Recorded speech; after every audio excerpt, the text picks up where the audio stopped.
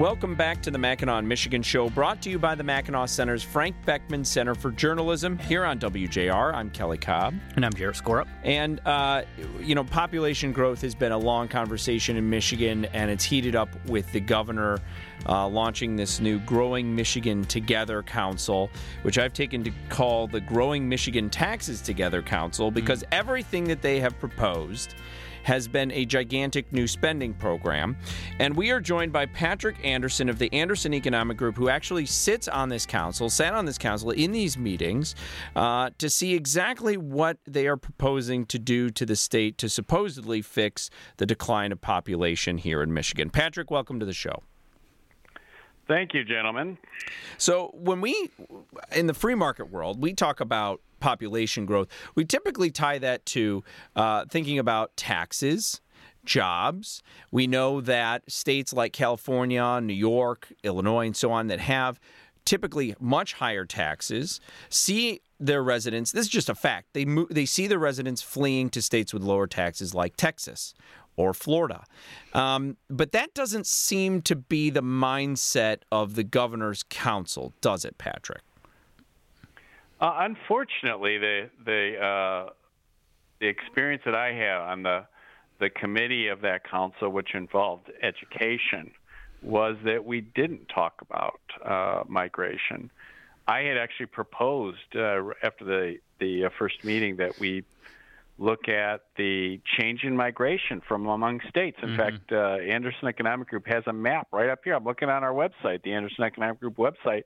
You can see state by state by state, where did Michigan gain population and where did we lose it? Well, I thought that was really important for a council that was looking at population growth. But no, our particular committee didn't want to hear that, although the state's growth officer, Hillary Doe, did in fact bring some of that information to our committee, but we weren't allowed as individual members to talk about this.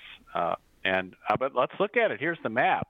Michigan actually gained population from Illinois, which is a state that has higher taxes, had equally harsh pandemic lockdowns, and is worse in terms of fiscal management. They have serious pension issues. But we lost people to Tennessee.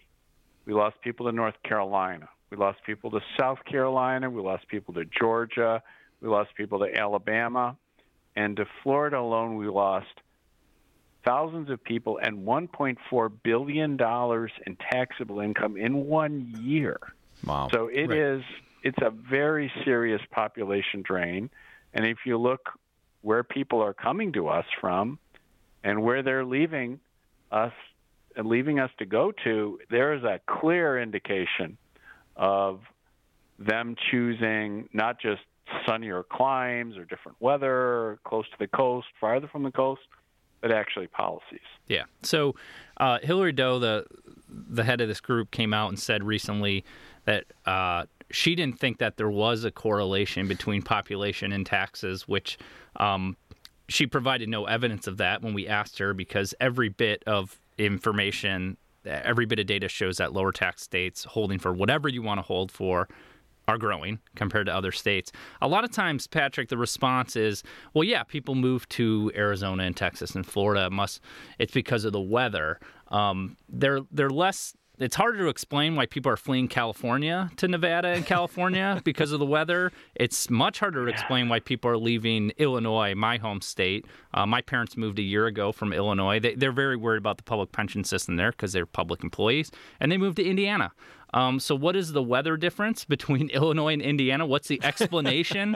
If you talk to the people in those groups, what's their explanation for why people are moving from a high tax state like Illinois to a much lower tax state? Indiana has lower property taxes, lower income tax, much better regulatory system than Michigan or Illinois. What's their explanation for why people are moving to those states? I don't know that. I will say, to her credit, she brought up the migration in and out of the state. The only way we got it in discussion in our committee was because she brought it, because when I recommended, I and the other individual members weren't allowed to actually put put into discussion the kind of things that we thought were really important, which is one of the reasons you see my public objections to what's been produced by the council. And it wasn't ideological in the sense that I want to talk about taxes and I want to talk about school performance and other people didn't. It was like, we as individual people who are appointed, asked by the governor, asked by the chair, John Rakolta, to participate, bring diverse perspectives. In fact, what happened was those diverse perspectives were not allowed to penetrate into the recommendations, especially on the committee I was on, and that's the real shame of it, because this is a serious issue, and I credit Governor Whitmer for saying population is a serious issue. Of course it's a serious issue, and that's worth talking about. Unfortunately, as you guys mentioned at the beginning, the recommendations that have been made public don't deal with things like the fact that we have a school system that has a performance problem. Mm-hmm. They don't deal with the fact that we have some tax issues, including some areas where I think possibly we should be spending more, such as on roads.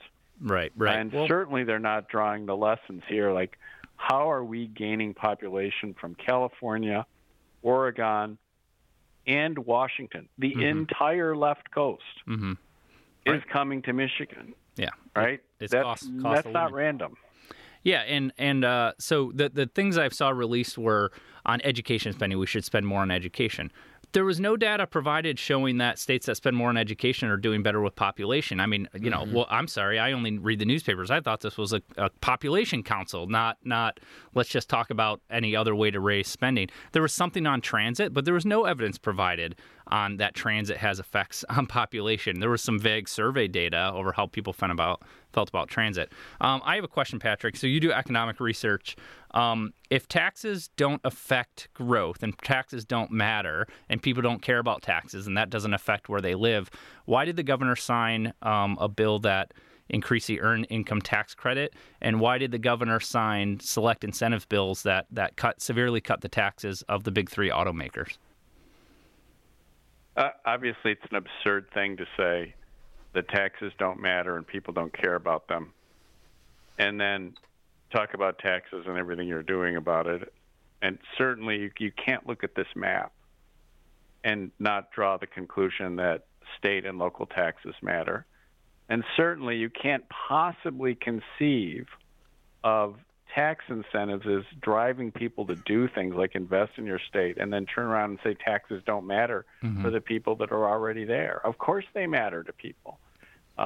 People are only humans. Right. And if you take money from them, they notice and they think about that.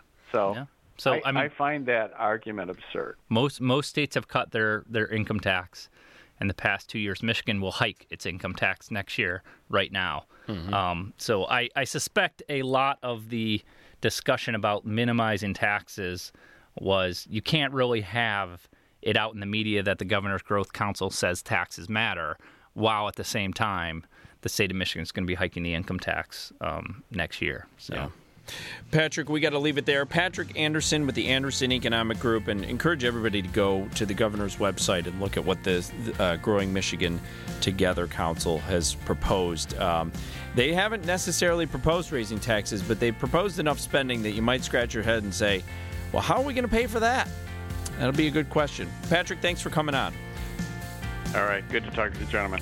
Thank you, you too. And we'll be back after a break with more of the Mackinac, Michigan show on WJR.